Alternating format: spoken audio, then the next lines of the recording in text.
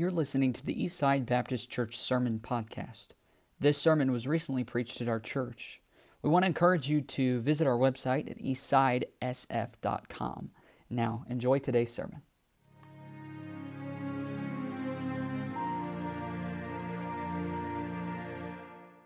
Well, let's take our Bibles, turn to Genesis 1. We'll read this morning out of Genesis 1, and we'll have a special. Go ahead and stand, if you would, out of respect of God's Word. We'll read out of Genesis 1 here, and then we'll have the special. Aaron will sing, and then we'll get into the message this morning. Genesis chapter 1 is where we'll be, and by now hopefully it's easy to find for you. Right there at the beginning of the Bible is our fourth message out of this chapter. And that's a small amount for what really could be preached out of Genesis 1. It's Lord willing, this will be our last message out of this chapter. And I'm going to be looking at a subject today that I think it's helpful. It comes at an important time, but it's not always easy to preach on things like this. And so Genesis chapter 1, it says in verse 26, "And God said, 'Let us make man in our image, after our likeness, and let them have dominion over the fish of the sea, and over the fowl of the air, and over the cattle, and over all the earth, and over every creeping thing that creepeth upon the earth.'" That's man's dominion over the earth. Verse 27, "So God created man in his own image. In the image of God created he him, male and female created he them." Male and female created he them. And that'll be what we're focusing on. Let's read down through the end of the chapter. "And God blessed them. And God said unto them, Be fruitful and multiply and replenish the earth and subdue it, and have dominion over the fish of the sea and over the fowl of the air and over every living thing that moveth upon the earth." God blessed his creation, male and female. He blessed them. He enriched them. And that relationship is meant then to reproduce, male and female. Reproduce those that bear God's image. Verse 29, "And God said, Behold, I have given you every herb-bearing seed which is upon the face of the earth, of all the earth, and every tree in the which is the fruit of a tree yielding seed. To you it shall be for meat, and to every beast of the earth, and to every fowl of the air, and to everything that creepeth upon the earth, wherein there is life. I have given every green herb for meat," and it was so. And this verse is absolutely important. "And God saw everything that he had made, and behold, it was very good. The evening and the morning were the sixth day."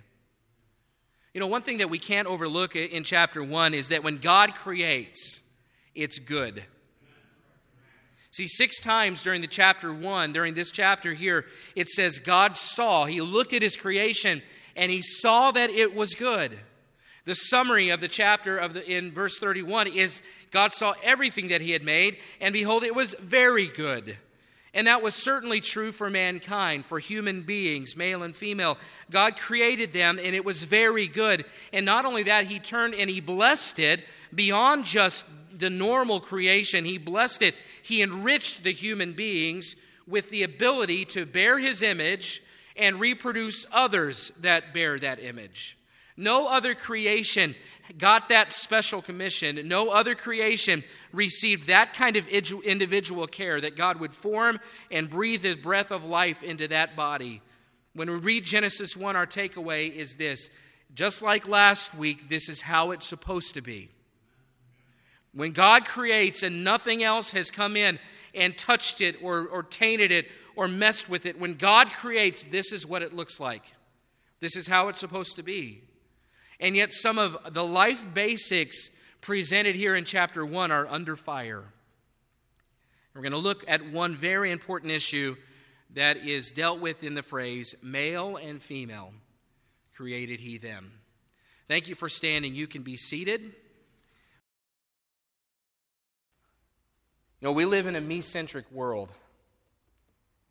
And I think you could probably start every sermon out like that. We live in a me-centric world, from selfies to self-expression to self-love. The individual self has been elevated to the position of highest honor. See, it's worshipped. The individual is worshipped in our country. Individual rights are now the highest virtue, and anything that infringes on an individual's right of expression is labeled intolerant and discriminatory. So one subject introduced in Genesis 1 that's at the forefront in the battle for individual expression is biblical gender. And I want to start by saying today that as a preacher, there are things you want to talk about. And I'd love to preach about the cross, and I'd like to talk about the resurrection this morning. I wouldn't mind praying for the rapture or preaching about the rapture right now, actually. I was thinking this morning, maybe even I might even prefer Leviticus. You know, for me to preach on gender is not to declare war on anyone. I have to say that first. I've been tasked with preaching the whole counsel of God, and therefore I have an obligation not to skip anything the Holy Spirit leads me to. But I'm telling you, some subjects are difficult. They're a challenge to present, and they're personal for many people. They're controversial. But if we're going to be among the few that represent God in a world that has almost wholly replaced Him with the individual, then we at times have to deal with the difficult. And not out of a desire to be controversial, and rather out of a desire to please God. Amen. To know what God thinks about these kinds of things. And I hope that you'll see that this morning the spirit behind the presentation is not one of condescension, and it's not one of judgment. I'm simply trying to get us to see what God says about this matter. And honestly, we want to know so we can please God. We also want to know because a voice for truth is needed in our day. And I start with verse 27 when it says, "So God created man in His own image, and in the image of God created He him. Male and female created He them."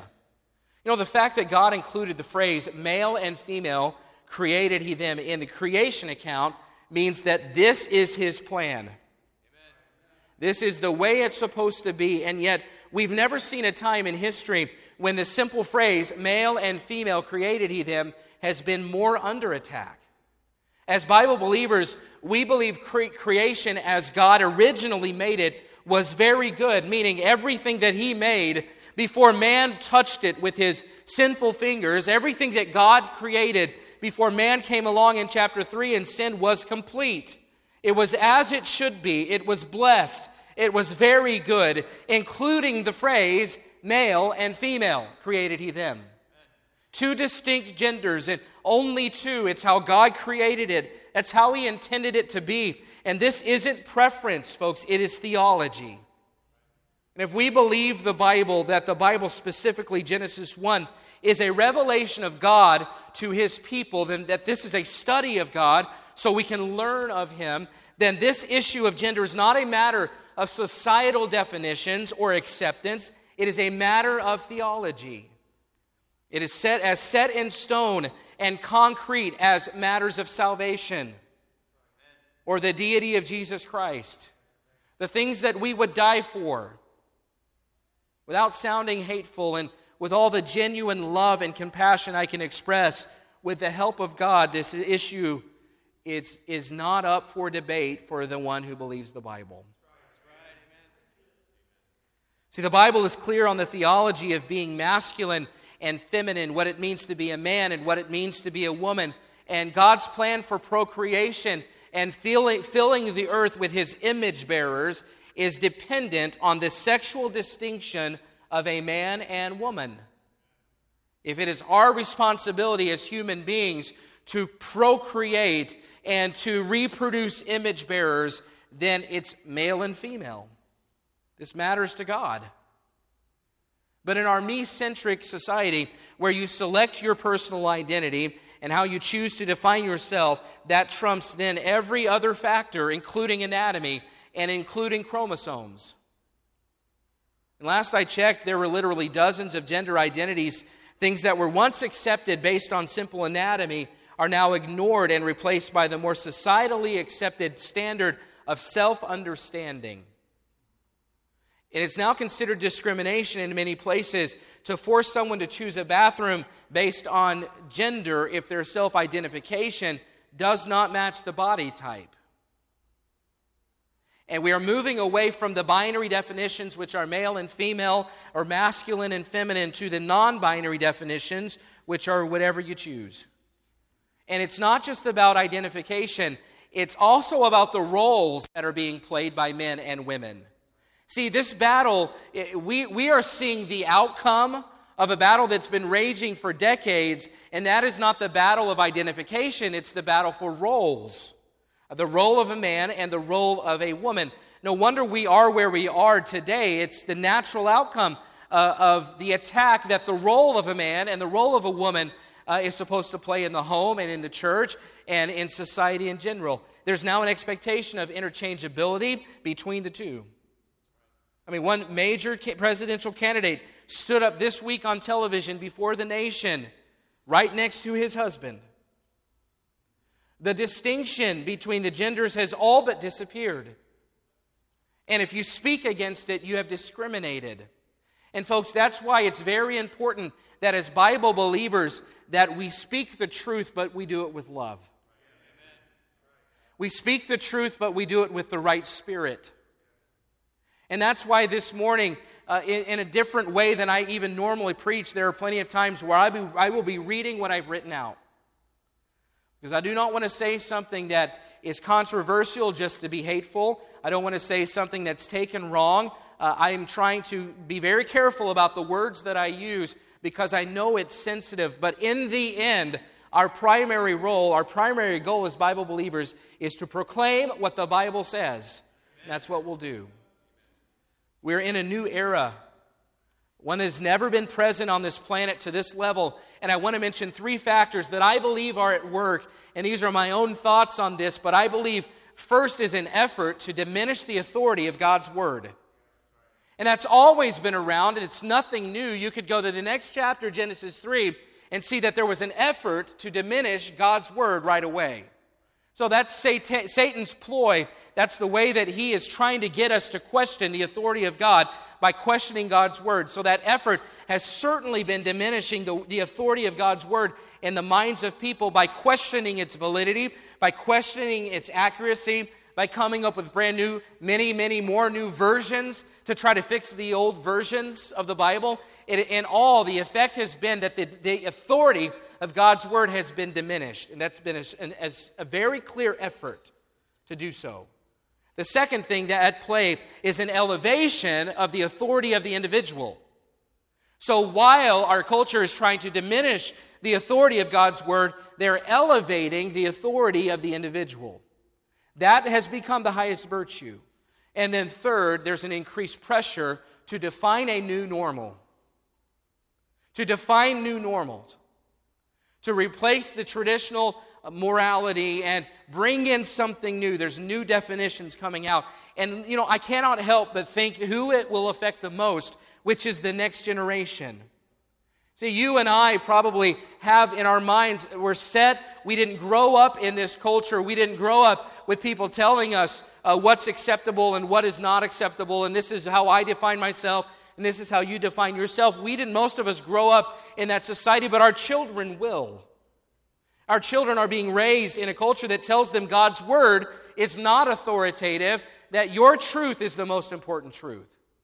They're growing up in a society that tells them their individual rights matter the most. And they're being led to believe that they get to define themselves however they want to, even if it's outside those traditional norms.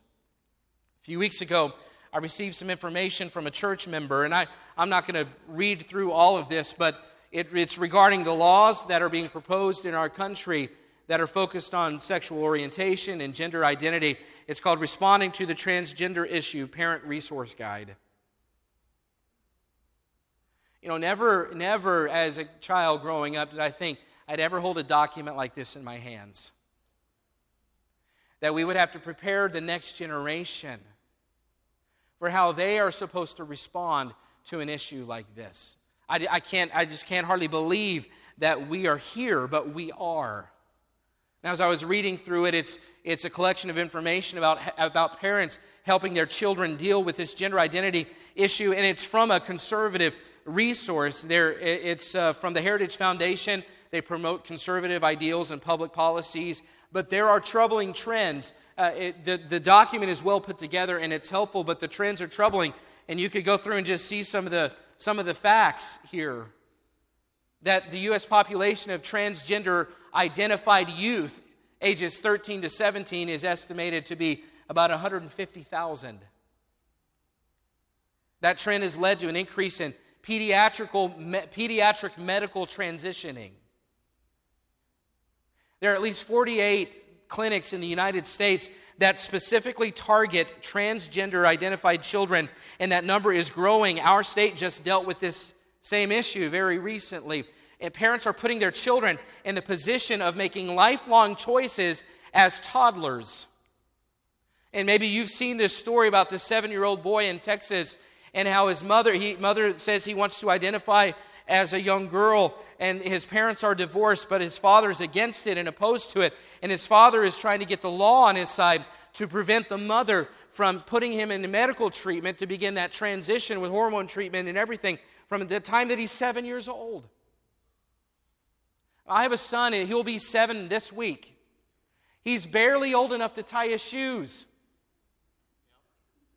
You know, my son, I don't let him pick his own clothes out because that's beyond his capabilities right now.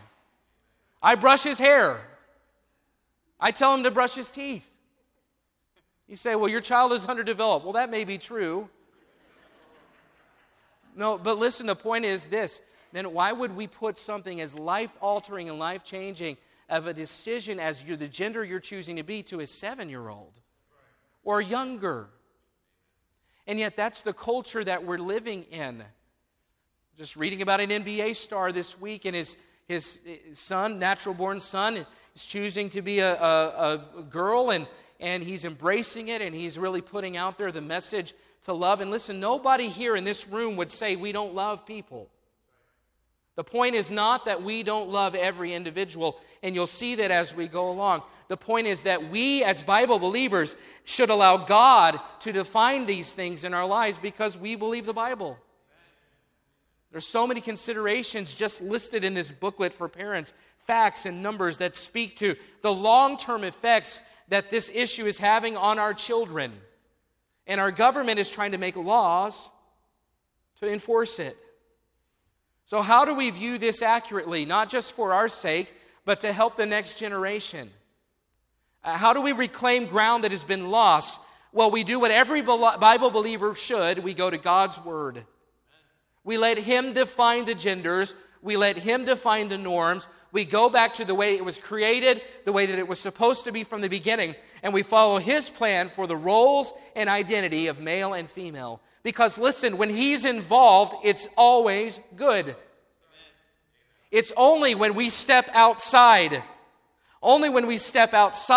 from under His authority and we try to do things in our own way that things become convoluted.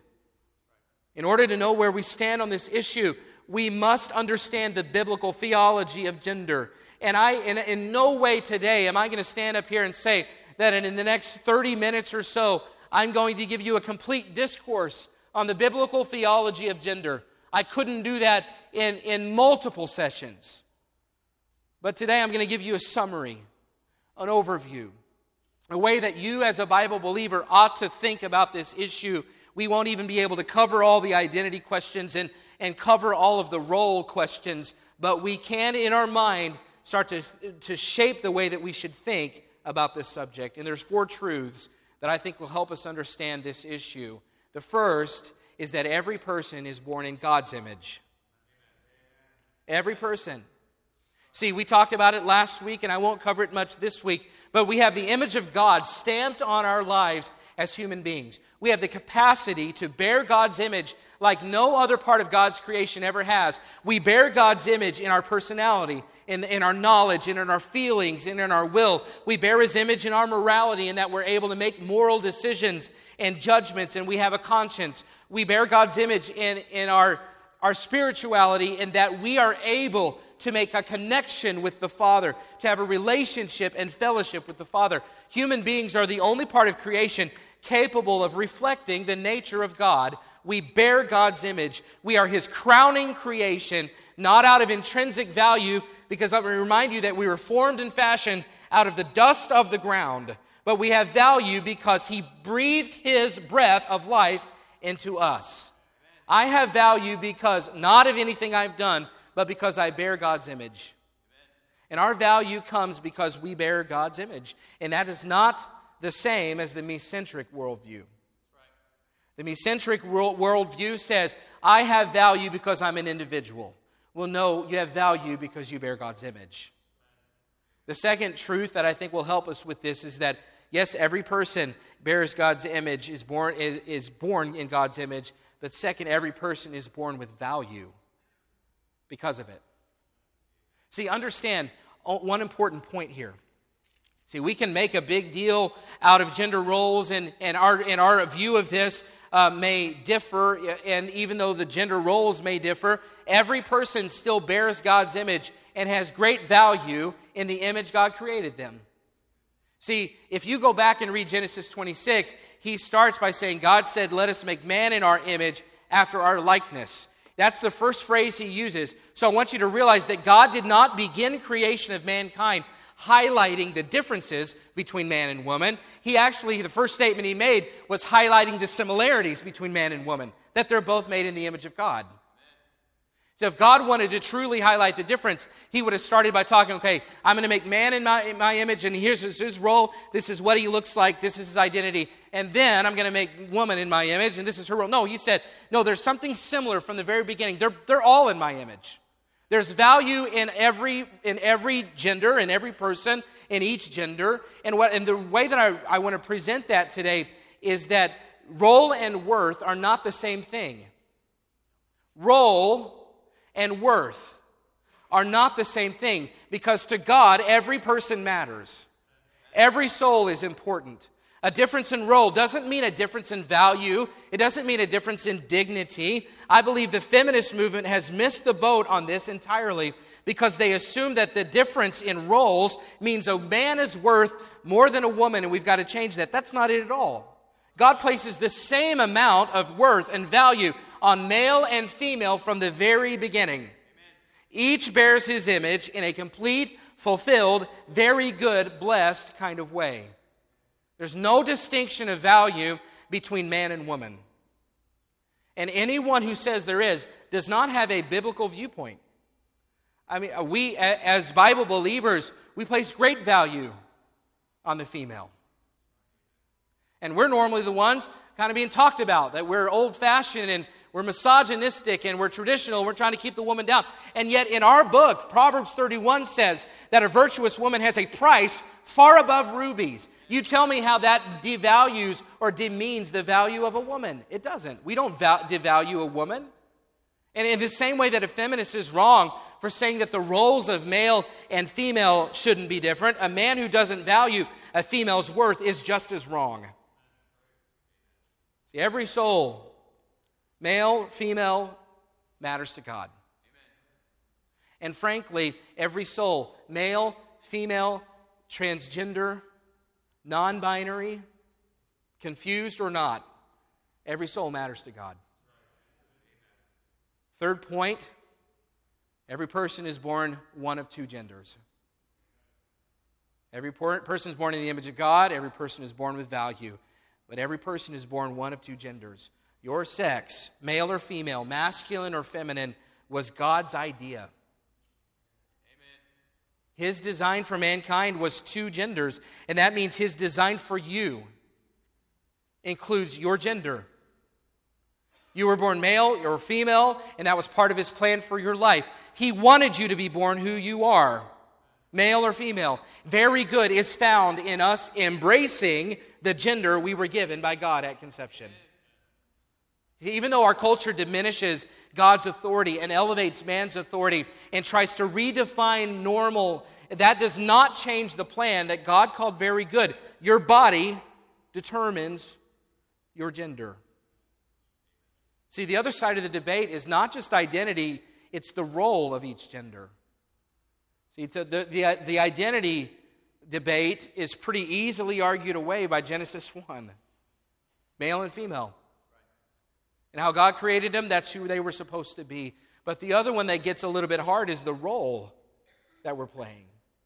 See, there are two schools of thought when it comes to roles by each gender. There's the egalitarianism and complementarianism. I'll spell them for you later. But the egalitarian says that God created male and female equal in every way. And they use Genesis 1:26 and 27. And they say it makes no distinction between man and woman because they're both created in God's image. And they're both given the task to have dominion over creation. And they both believe, so they believe in that there's equality, both in equality of value and equality of role and function. That's one side of the issue. The other side is the complementarian that says male and female were both created by God, equal in value and equal in essence and equal in dignity, but distinct in their roles. See, look at Genesis 2. It says, and the Lord, verse 7, the Lord God formed man of the dust of the ground, breathed into his nostrils the breath of life, and man became a living soul. That's where we see God giving us his image. But Genesis 2, as it goes through, gives the specifics of God creating the woman.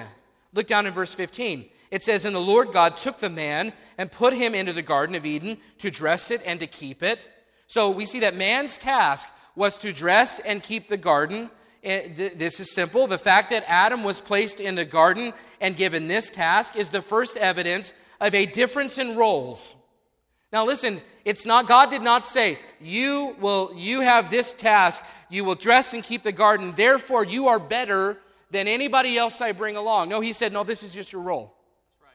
That's right. And the fact that he states it and gives him role, there's no talk about value, there's no talk about difference in essence or difference in dignity. No, he simply says, this is your role. The fact that Adam was placed there first is not better, it's not worse, it's just different. Look at verse 18. And the Lord God said, it is not good that the man should be alone. I will make a help meet for him. God calls the woman a help meet. That means a helper suitable for the man to complete the man.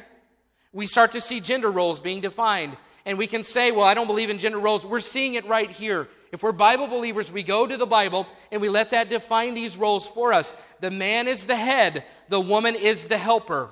And again, I'm not saying better. I'm not saying worse. The equal in value, just different in roles.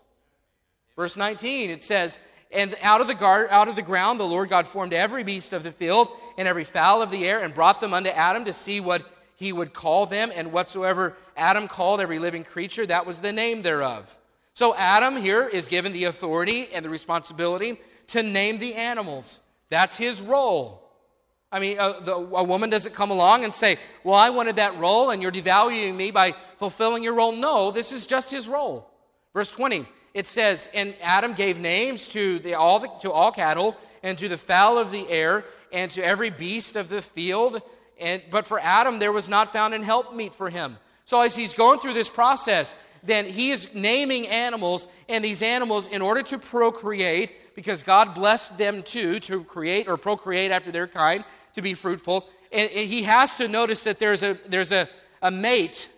He has to notice, I don't even know why I'm throwing this one out there, when the aardvark walked up. I mean, I want to ask him, where did you get that name? Aardvark walks up, Mr. Aardvark and Mrs. Aardvark. And as he's naming the animals, well, that's why, because it's it's probably at the beginning of the alphabet, one of the first things he used. So they come up, and he looks and he says, there's a Mr. and there's a Mrs. And as he goes through this process, and we don't know how long it takes, but I can just imagine in his mind, as he's naming the animals, he's saying, well, Mr. Aardvark has a Mrs., and Mr. Giraffe has Mrs. Giraffe, and this Mr. has Mrs., and you know, he probably started thinking, I don't have a Mrs. I don't have a companion. And we don't know exactly how it all worked, but we do know that after he names the animals, there was not an helpmeet found for him. And I don't know if he thought, I will find one as they come. She'll come to me. She never did. Adam's given all these names, and there was not found an helpmeet for him.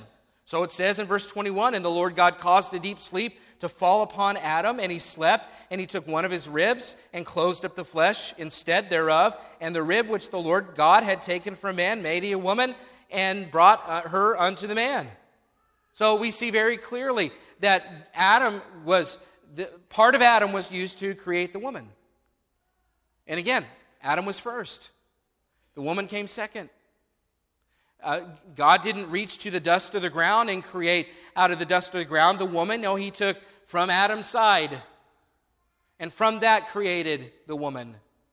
She was created after Adam and from Adam. And, it's interesting that people have a problem with this. I mean, I don't understand how it all worked. I just know what the Bible says. That Adam came first. From Adam came the woman. It's obvious that there are roles already being presented. Verse 23, Adam said, "This is now bone of my bones, flesh of my flesh, and she shall be called woman, because she was taken out of man." And I like to think that he looked at her and he said, "Whoa, man." And that's where he got the name, but maybe not. Maybe. Hey, you use your imagination like you want to when you read your Bible. I'll use mine like I want to when I read my Bible.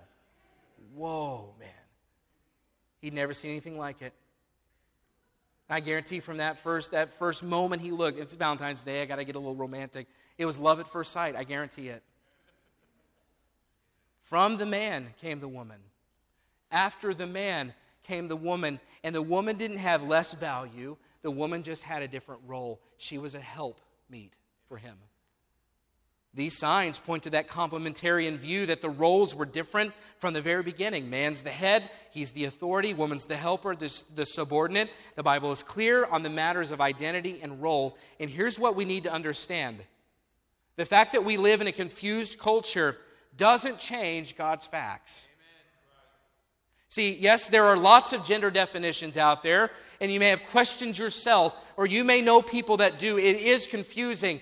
And there may be confusion out there about the roles that genders are supposed to play. And if you listen to the noise, it is definitely muddled and it's all around us. But understand this, the confusion did not come because God did not clearly define the roles or because God made a mistake and He placed the wrong person in the wrong body. No, when God creates, it's all good. When His Word is received by creation, it transforms it into something good every time. There was no confusion at the beginning. And the fourth point, every person is born with a sin nature. See, yes, we bear God's image, and yes, we have value, and yes, we have male or female, but we can't forget the fact that the reason for all this confusion is because of sin. See, the reason there's confusion is because that same male and female, man and woman, the next chapter, they stepped out from under God's authority, and they were the first that had a me-centric worldview.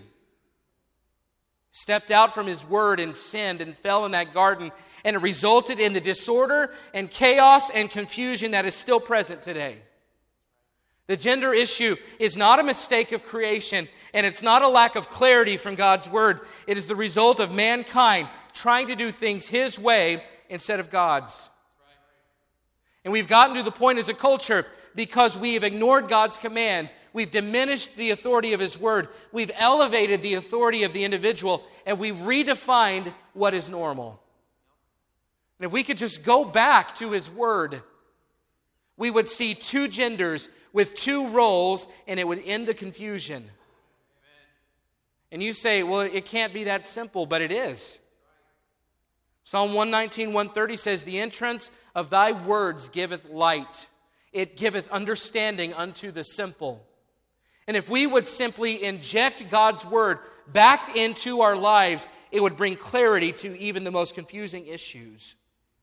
You know, when you get lost, if you've ever been driving and gotten lost, not that any man in this room would admit this, but if you've ever been driving and gotten lost, what do you have to do to find your way again? You go back to where you took the wrong turn. That's right. And from there, you take the right turn. And that's what we need as a country. That's what we need as churches. That's what we need as families. We need to go back to the place where we decided God's Word is not good enough. His authority no longer matters here. I'll live life my way, and turn back to God at that point. Amen. Go back to where we lost our way. And it started back in Genesis 3 with Adam and Eve, and it's been ever increasing since. That every man is born a sinner, every woman is born a sinner, and we choose. We choose to live our own way. The confusion began way back then. That me-centric worldview stepped in and confused everything. And so we go back to that point. We turn the other way. We stop depending on the feelings of the individual and the elevation of self and the redefining of what is normal. And we go back to what God says is very good. And our problem is not undefined gender or a wrong body or role confusion. Our problem is pride. We assume we can make life our way as good as God made life His way. We assume that if we choose our gender, it will make us as happy as the gender God made us. We assume that if we choose our roles, we can make our lives as good as God can. But we are not God. And our way is always inferior to His. And when you turn from His way, I want you to think about all that you forsake and all that you forfeit by trying to do things your way. Just think about Genesis 1. And what Genesis 1 has told us about God is that He's a God with a plan. And He's God that is all-powerful. And He's all-knowing. And His Word is so powerful that He can transform us through it. And He desires fellowship with us. And He loves every individual human being. And He wants our lives to be very good and to be blessed. That's what we give up when we say, no, God, I'll live life my way. I don't need your way anymore.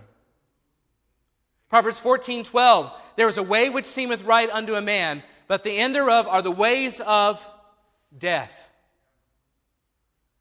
And yet John 14:6 says, I am the way, the truth, and the life. No man cometh unto the Father but by me. So we have right now, every day, we have a choice. If I am going to live the way that I want to and go my way, just knowing that the end of that way is always destruction. Or if I'm going to go where God leads me and live the way that He wants, knowing that the end of that way is life. We all have the choice to make. See, why live your way that only leads to confusion when you can live God's way that always leads to life? See, the gender issue, folks, it's not a matter of confusion. It's a matter of obedience. Are you going to live God's way or yours?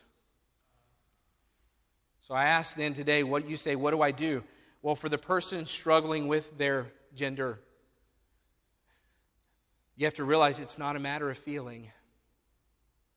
It's not a matter of what seems or feels right to you. Because Jeremiah 17:9 says the heart is deceitful above all things and desperately wicked. Who can know it?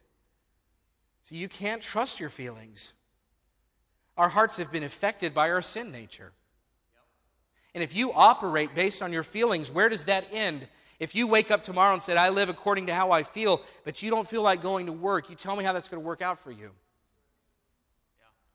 If you wake up tomorrow, or tomorrow you're at some place of a retail store and you see something you like and you feel like taking what you want without paying for it, tell me how that turns out for you. If tomorrow you're angry enough that you feel like you want to hurt somebody and you act that out, tell me how that ends up for you.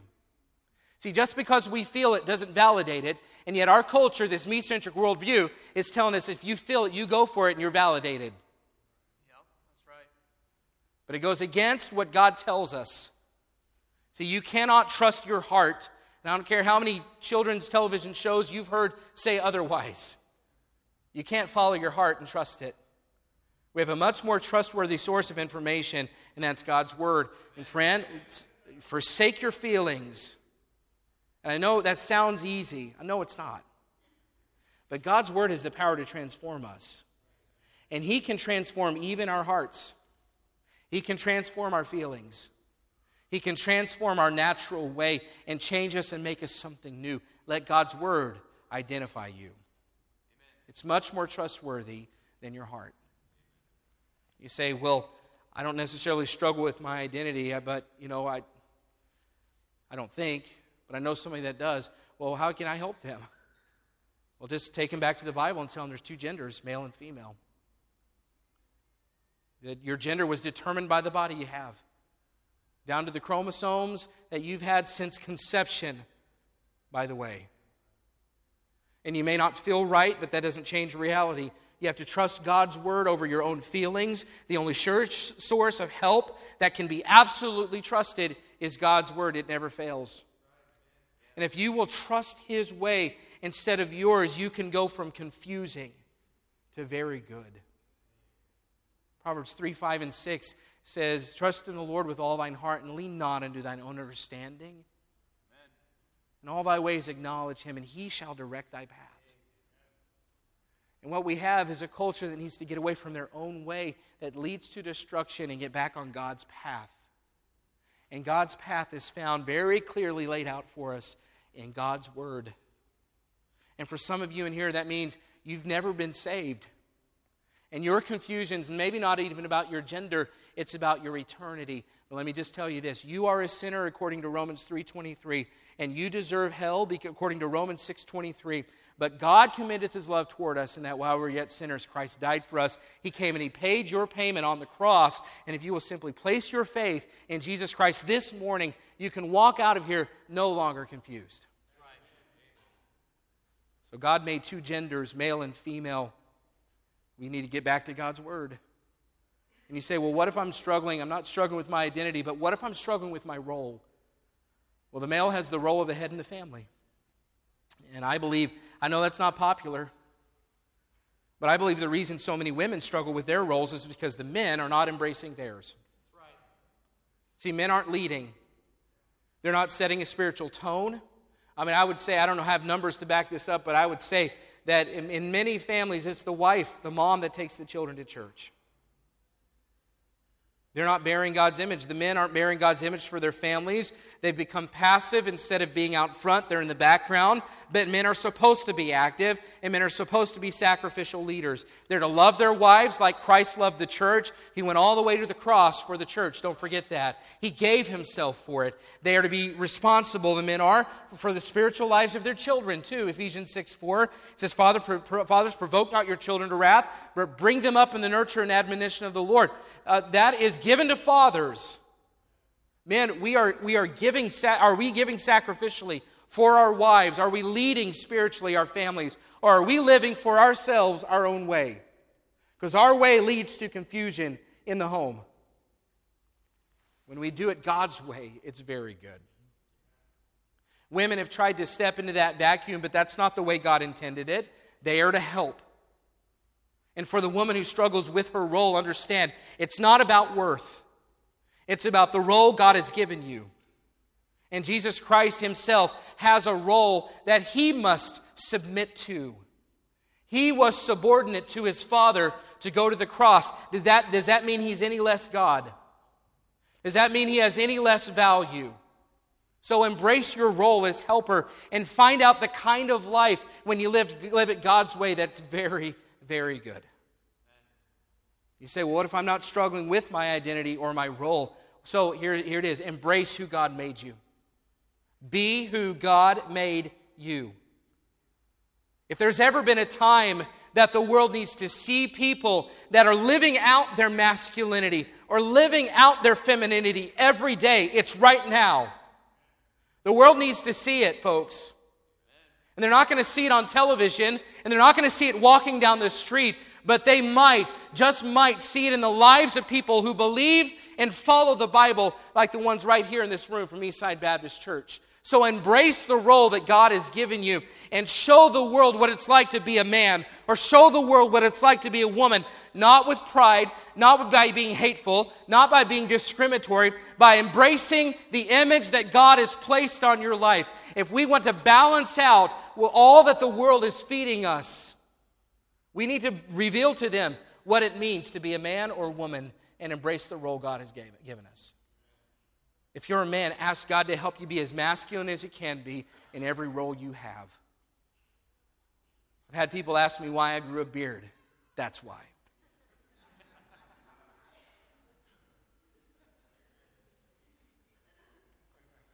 At home, in the way you love your wife, how you raise your children, how you bring them to church, how often, in the way that you dress, in the way that you talk, how you walk, the things you say, your reactions. Man, let them call it toxic masculinity. We'll call it embracing who God made me. Not with a condescending spirit, not by being abusive. No way, that's never godly. But loving to the point of sacrifice because we value our wives and our children and our churches like Christ. And to the ladies, to the female, be as feminine as you can in every role you have. At home, how are you a help and not the head? In church, because there are clear lines drawn even in the New Testament about the woman's role in a church. Not being condescending. We're Bible believers. Toward your husband. At work. Ladies, in the way that you dress. And I do believe we've got to be careful in the way that we dress, ladies. Because if we're going to show the world a distinction between masculine and feminine, how are you doing it in the way you dress every day? Because if the world is going to see a difference, I mean, where, except for God's people, will the world look and simply know, well, that's a feminine person? We need it. And the world needs it. Because I guarantee you, they're not able to very, very clearly look around and see these roles played out, not just at home or at work, but in the way that we dress. How you speak, ladies. How you submit to your husband. How you deal with your children. Let them call it old-fashioned. We'll call it embracing who God made you. You have a role, and it's important. And it's so important. It's so important that before Eve was there, God saw Adam alone and said, not good. Everything to that point had been good, very good. But when he saw Adam standing there alone, he said, this is not good. And you know what? So your role to Adam is very good. It's everything you were designed to be. It's what God wants you to be. It's not demeaning. It's not devalued. It's not diminished. It is absolutely important. So important to God that it's the first time in the Bible he looked at said something like, not good. That's a compliment. Embrace it. Be who God made you. Because when he defines us, it's always good. If we'll simply make this a matter of obedience and we either go our way or we go God's, I really believe there's some healing to be had for those that have been convinced of something that's not biblical.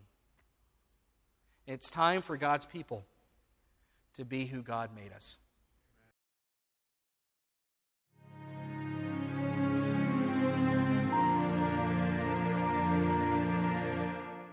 We want to encourage you to visit our website at eastsidesf.com.